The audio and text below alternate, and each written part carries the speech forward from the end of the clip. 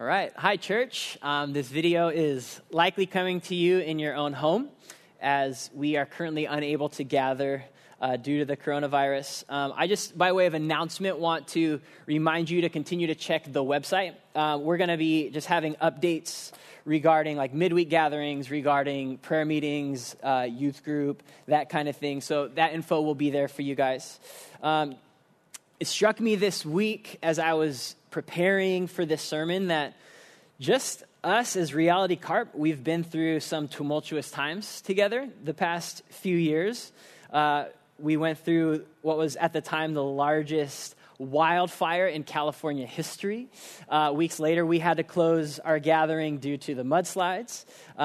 Recently, Britt, our founding pastor, has retired, and we're in the season of transition, and now we cannot gather by order of our government because of this historic pandemic. And so I was just struck at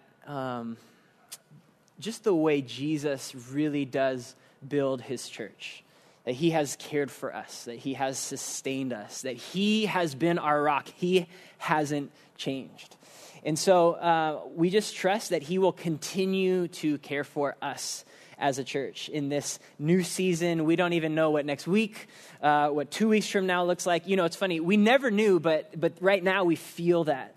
And so for the next at least 3 Sundays, as we are not gathering on Sunday, and possibly more, we are just going to continue to study the book of John together.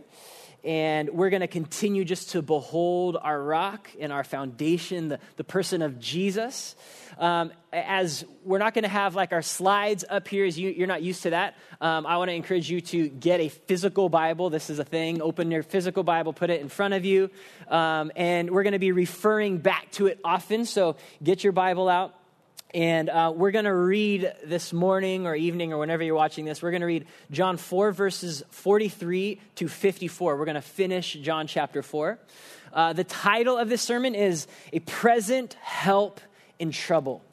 A Present Help in Trouble.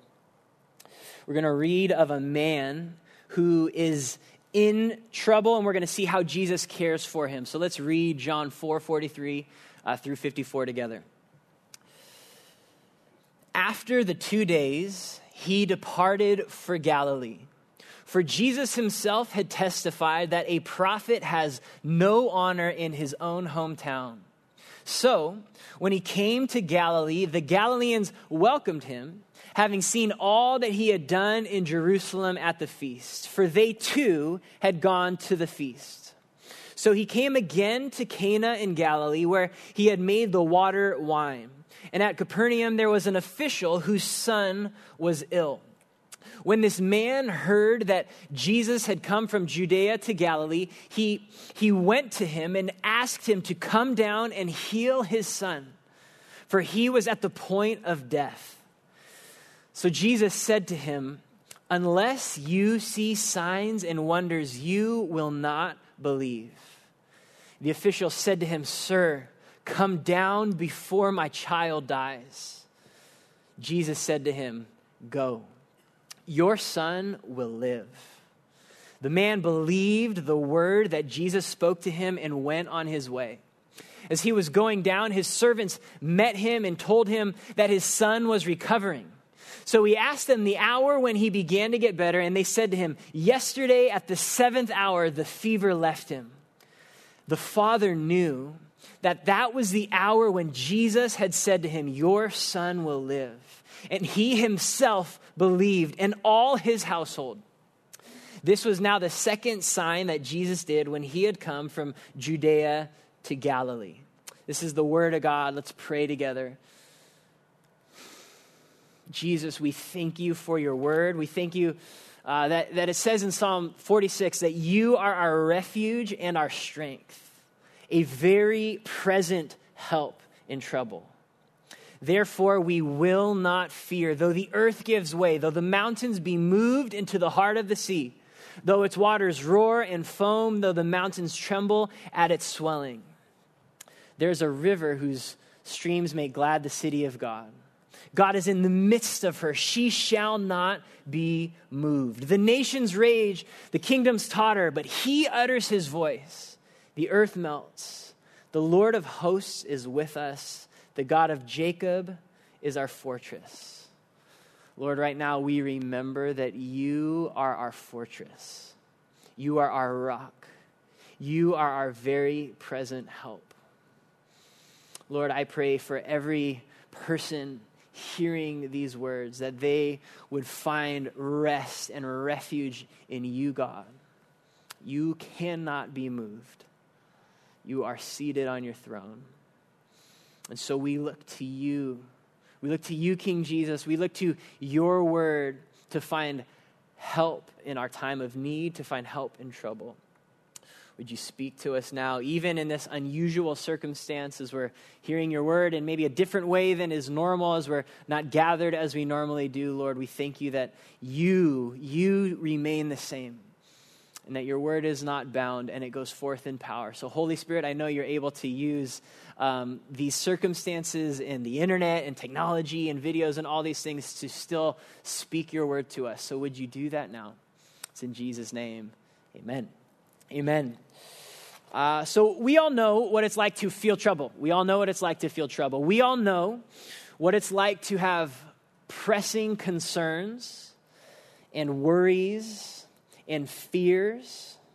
Jesus himself promised us. What did he say? He said, in this world, you will have trouble.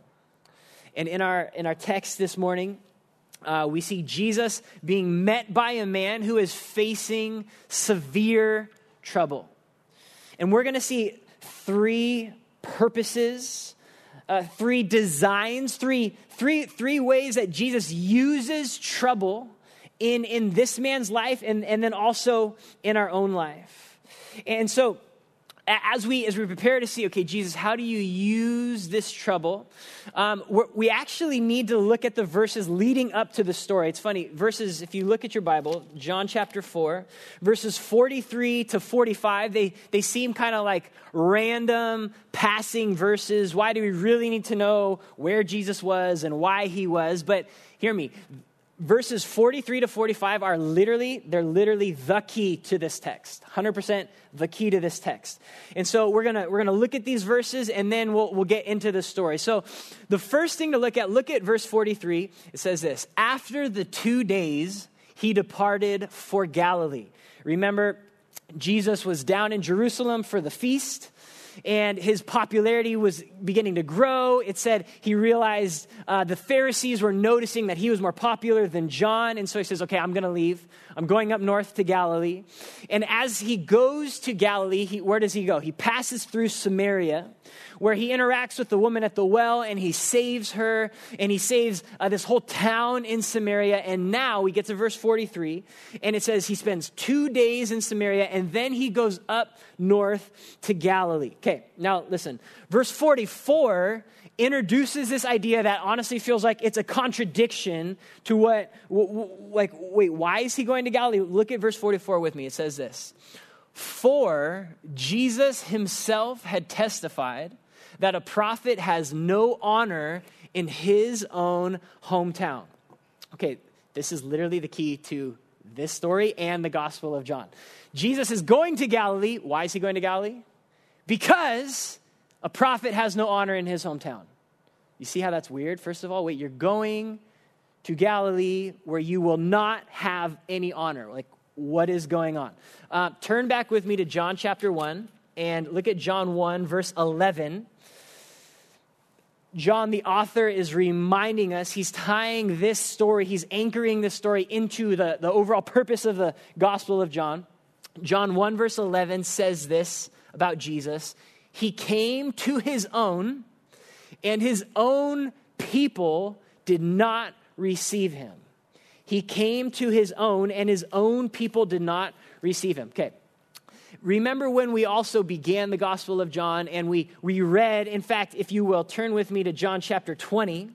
John chapter 20, verses 30 and 31. We said, hey, write this in your little journal. This is the purpose of the Gospel of John. John chapter 20, verses 30 and 31. Look what it says.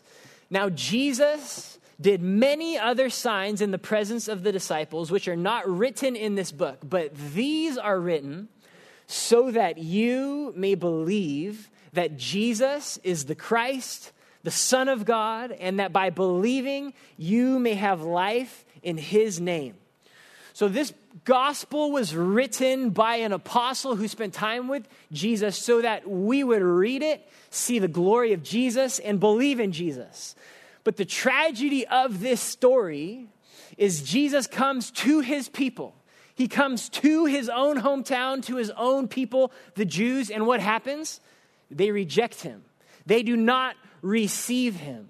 That is the story of the Gospel of John. God comes in the flesh to his people, and they reject him, and they kill him.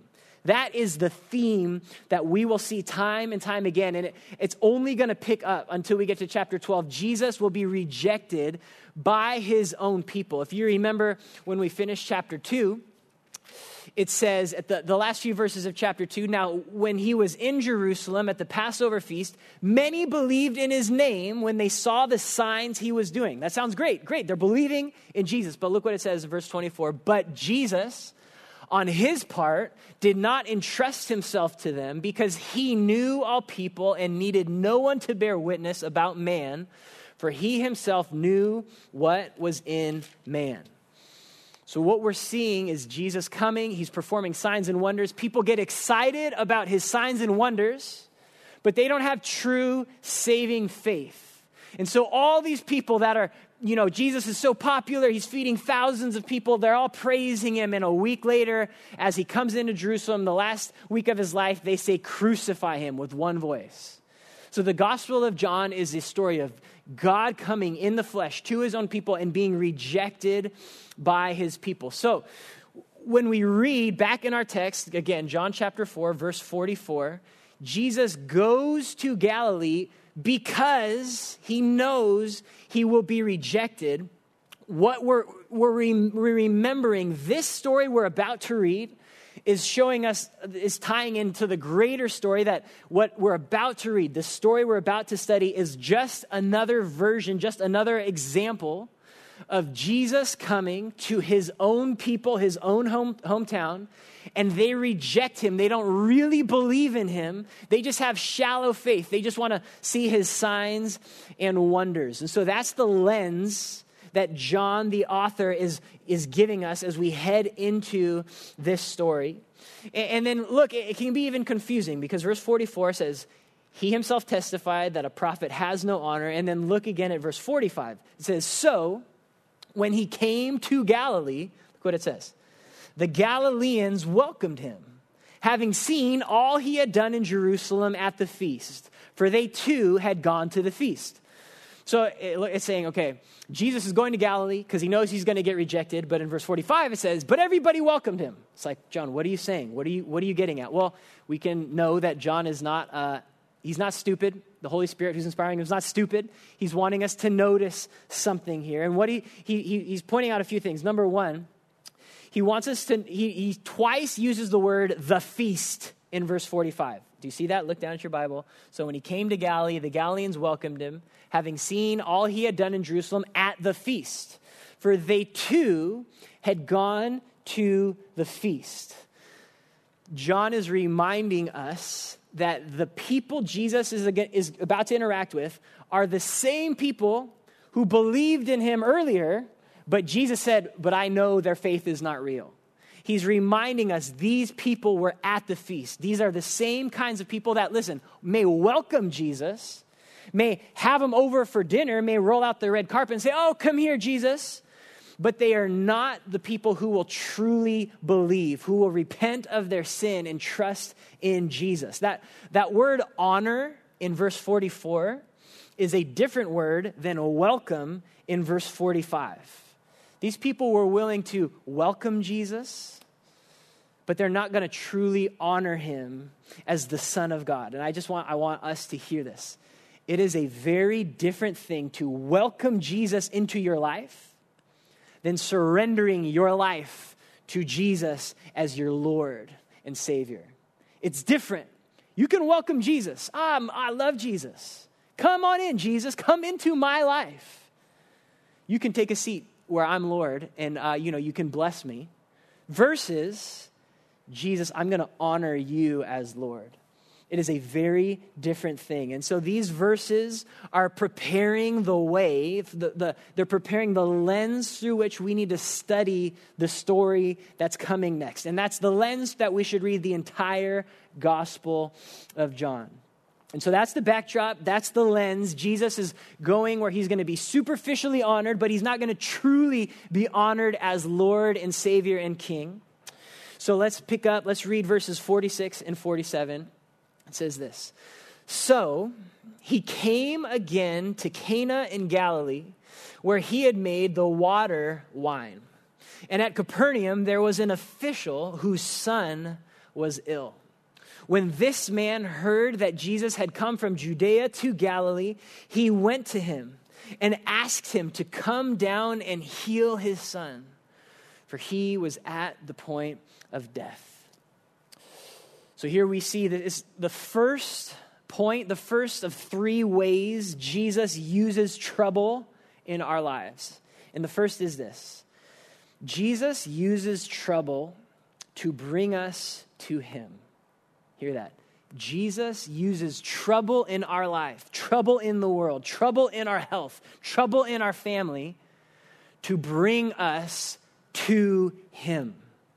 Look again at verse 46. It says, it tells us that this happens at the same place where Jesus did his first miracle. That's Cana, where he turned water into wine. Now, John is a brilliant author. He crafts his words and stories intentionally. And so when John says, hey, remember that miracle? Remember how this happened in Cana? What he's doing is he's saying, remember that, compare that to what you're about to hear right now. He's saying, remember last time when a great need came up at a wedding?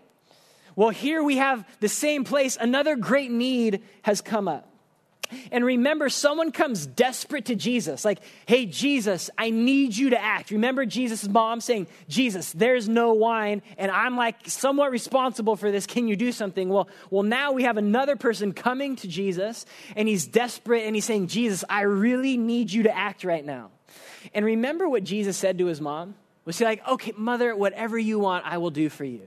He says, who are you, woman? And he literally changes the relationship. He's telling Mary, you are no longer mostly my mom. I am no longer mostly your son. I am now your Lord. I am your God. And you don't tell God what to do. And Jesus is about to do the very same thing to this man.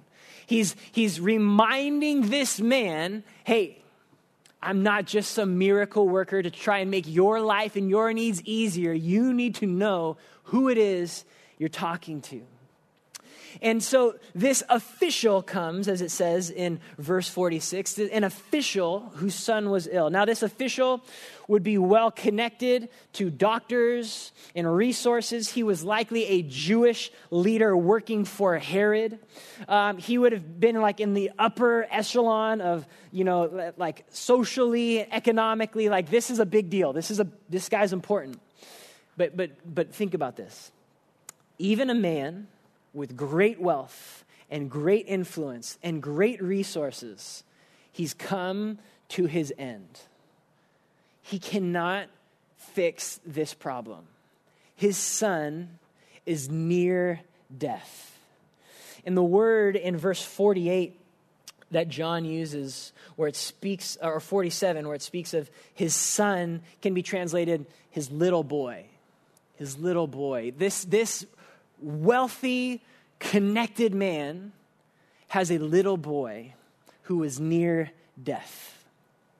And as if we need reminding right now, this text is just another example that all of us will face trouble in this life. That the curse that came because of our sin, because of Adam's sin, is over every person. Every rich person, every poor person, every American, every Asian, every European, every young person, every old person. We will have trouble in this life.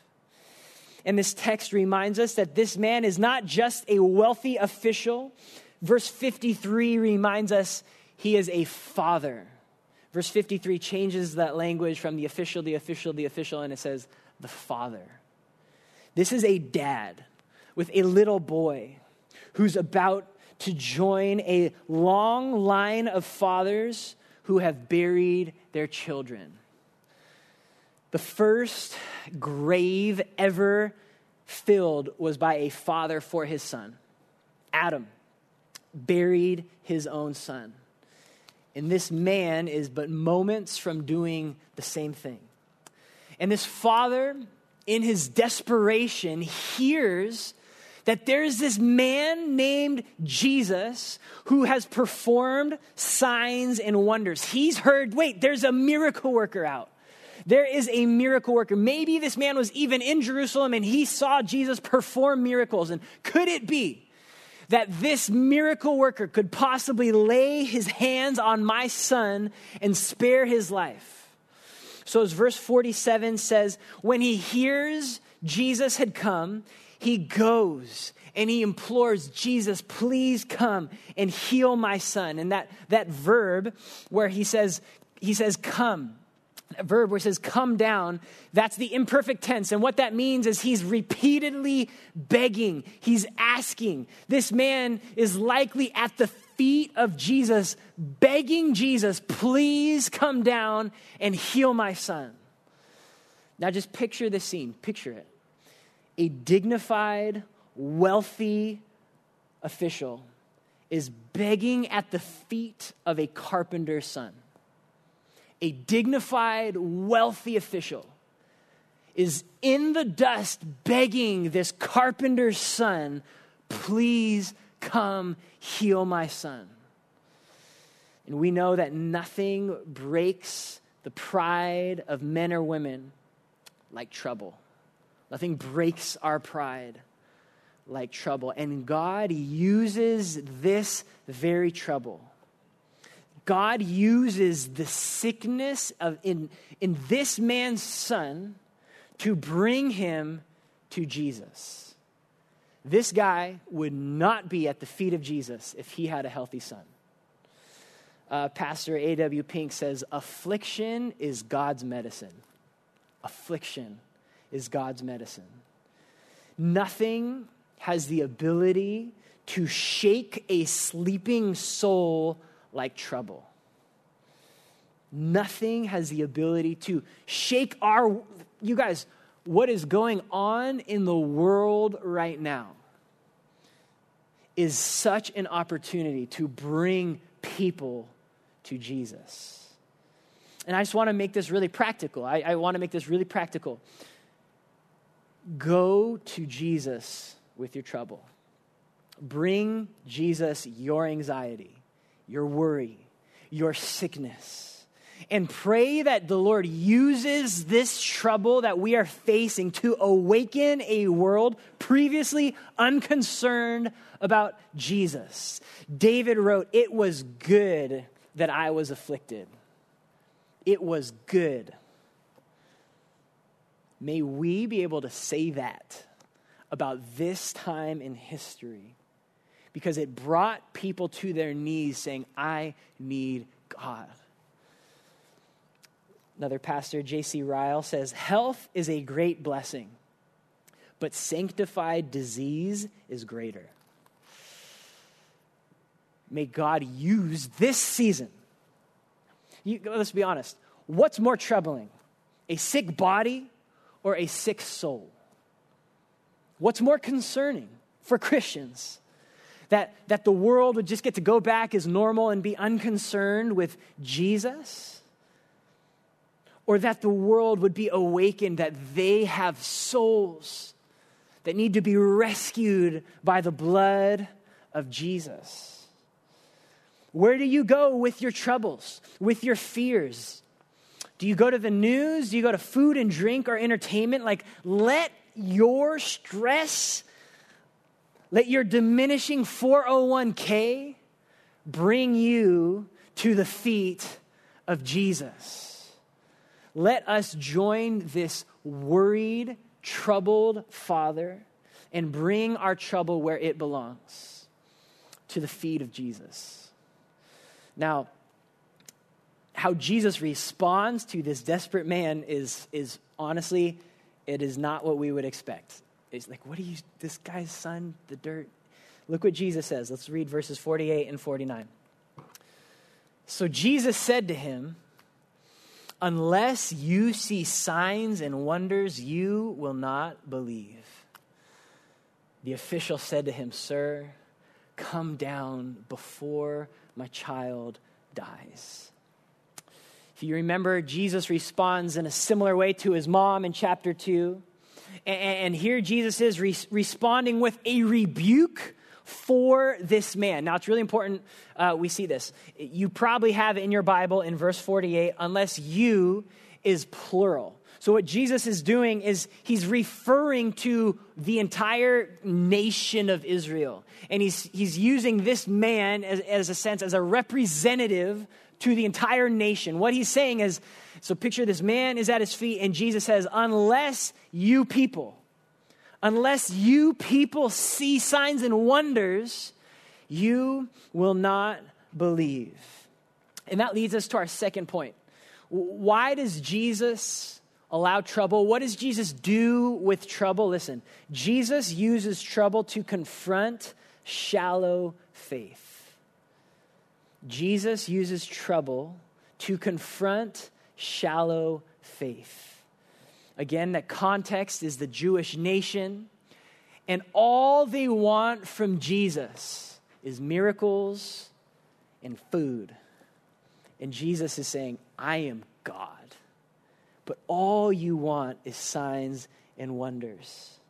And we actually see two specific ways that this man's faith is shallow. In verse 49, we see two ways this man's faith is shallow. And the first is this.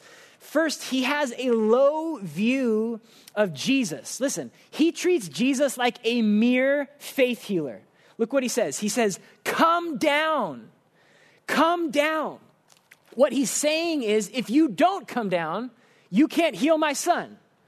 Because I know faith healers, and they got to do all their stuff and all their rituals and apply their things and say the right words and lay their hands, and then maybe he's healed. What he thinks is Jesus has to physically go down and apply his faith healing wonders, and maybe he could heal his son.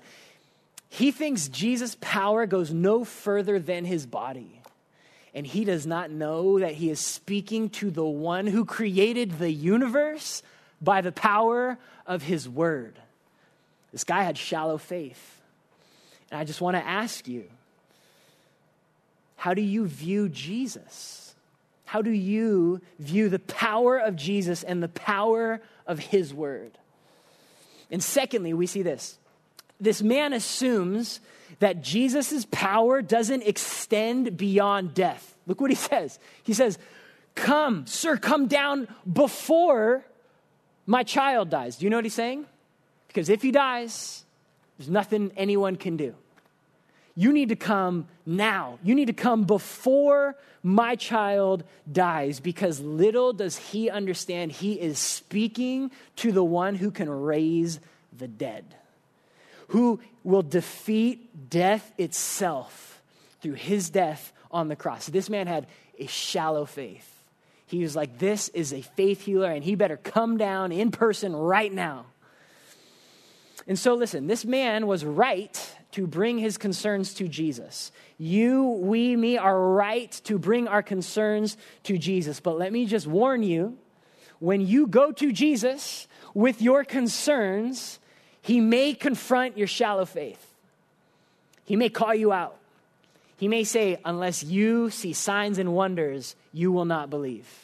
He may say, you have a low view of me and my word and my power and my ability to raise the dead. And he may even answer your request with a no. I'm not going down, because he's going to show you something better than what you can imagine in your brain. And listen, as much as Jesus cares for this son's physical health, do you know what Jesus cares about more? The father's soul. He cares about this father's soul. And so he is willing to not just be a mere faith healer. He is going to confront this man in his shallow faith. And look what Jesus does in verse 50. Look with me at verse 50. Jesus said to him, "Go, your son will live." Now, just pause there and think about this. What did the man have to take with him when he went down to his son? He had nothing to take with him but the word of Jesus. That's it. That's all he had. He didn't have Jesus with him. He didn't have any physical, visible proof. He didn't have any, I can see Jesus did something. All he had was a single sentence from Jesus. And what Jesus is doing in this moment is he is providing a test of sorts. And he will do the same thing to you. Will this man receive the word of God alone and go on his way? Will he trust me? Will he trust me? Let me just say this. True faith in Jesus is content with his word. True faith is content if all I get is a word from Jesus. That's enough. His word is sufficient to heal this man. His word is powerful to heal his son. And you know what? It was that sentence that Jesus spoke that both created healing in that boy and faith in that father. It was a single sentence from Jesus. As Jesus spoke, "Go, your son will live," that boy in that moment was healed. And do you know what else? That father was born again. Look what it says, verse 51, or verse 50. The man believed the word that Jesus spoke to him and went on his way. What we need in our times of trouble is the word of God. And hear this, what matures our faith in times of trouble is the word of God. Reading and hearing God's word literally has the power to mature your faith on the spot. On the spot. Jesus' word is so powerful, he creates the universe, and it's so powerful, he heals the boy from afar, and it's so powerful, he makes faith in the heart of this worried father. It is the word of God that has this power. And I just want to speak for a moment briefly that as we grow in our faith, as we grow in our trust of God's word, it's really important that we use God's word faithfully. Okay, this is like a little pause. I want to speak for a moment about false teaching. It's really common for false teachers to take God's word and use it out of its context and apply it unfaithfully. So here's an example. Verse 50, Jesus said to him, "Go, your son will live." Now what a false teacher will do is this. Jesus just promised you, if your son's sick, he's going to live. That's what a false teacher will do. It will take God's word and apply it in a way that is not faithful, not what the author intended it. That was not a promise to all people. If you only claim John 4, verse 50, your kid will never die. That's what a false teacher does. To take people's money and to distort the way we understand the word of God. Listen, we know this. Jesus does not heal everyone always. And nor does he promise that if you only have enough faith, your son will be healed. Satan takes the word of God and applies it unfaithfully. That's what he does to Jesus in his temptation. He takes Psalm 91 and says, "Look, Jesus, it says that if you throw yourself off, that your foot won't hit the bottom." He's using scripture and Jesus rebukes him. He says, "Do not test the Lord." That is not a faithful way to use the word of God. And so mature faith is willing to grow in understanding of how to faithfully read and apply God's word according to the intent of the author in its context. And what we need to take away from John 4, verse 50 is not that Jesus promises everyone's kids will not die, but that his word is powerful. That's what we need to take out of that. That's why faithful Bible teaching is so important. That's why good study Bibles are so important. That's why even if someone uses the Bible and opens up the Bible, they can be honestly doing what Satan does and ripping it out of its context and promising you things that the Bible does not intend to promise you. And so again, what we are to take away from verse 50 is not a general promise if you go to Jesus with enough faith, because side note, this man hardly had any faith. He didn't even have great faith. If you just go to Jesus, he's going to heal your child. No, we see that faithful, mature, growing faith is receptive to the promises, to the word of God. And listen, this is important. God's word promises us something better than all of our sick kids will be healed. The word of God promises something better than that. And did you know that the word of God climaxes as God the Father gives his own son to die for the sins of the world. And then that son rises again. And if anyone would believe in Jesus and repent of their sin, they would have something better than physical health. They would live forever. They would have eternal life. They would be adopted as sons and daughters of God, and they would rise forever. And so mature faith comes as we faithfully read and interpret and apply God's word. And listen, what we need in the midst of our trials, what we need in the midst of these troubling times is not some false promise from God's word, but that the gospel is enough, that we can be saved, that there is a day coming when all things will be made new and we will be raised from the dead and given bodies that will never be sick again. And so we've seen that Jesus uses trouble to bring us to him. And he uses trouble to mature and confront our shallow faith, to deepen our trust in his promises.